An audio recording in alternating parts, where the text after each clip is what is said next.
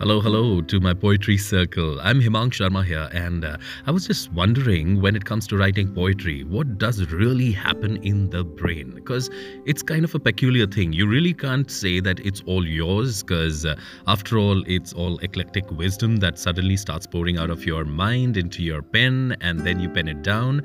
And then, who do you think is the real owner of that poem? And that's where the question arose. And so I wrote, here's the poem I want to share with you and the question that makes you think. Do you happen to poetry, or it happens to you? Because when the thoughts start coming, penning down is all you do. With me, a few words, like whenever they rose, I just put them together, to hell with grammar or prose. The question is it the art itself, or something else in my brain space?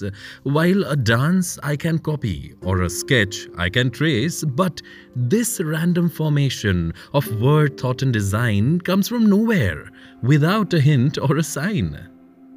So, do you happen to poetry, or it happens to you? Because when the thoughts start coming, penning down is all you do. Don't smile or laugh, because I'm not fooling or joking. I really want my poetry to sound thought-provoking. Now, that makes me think whether it is fine to call this poetry really, really all mine. Now that's another thought that just got provoked, while you were thinking that I just fooled or joked. Now, I don't know where this thought would lead. But here's one thing. I beg you, I plead. The next time I recite one, or you read a poem with my name, the ownership of my poetry, I hereby disclaim.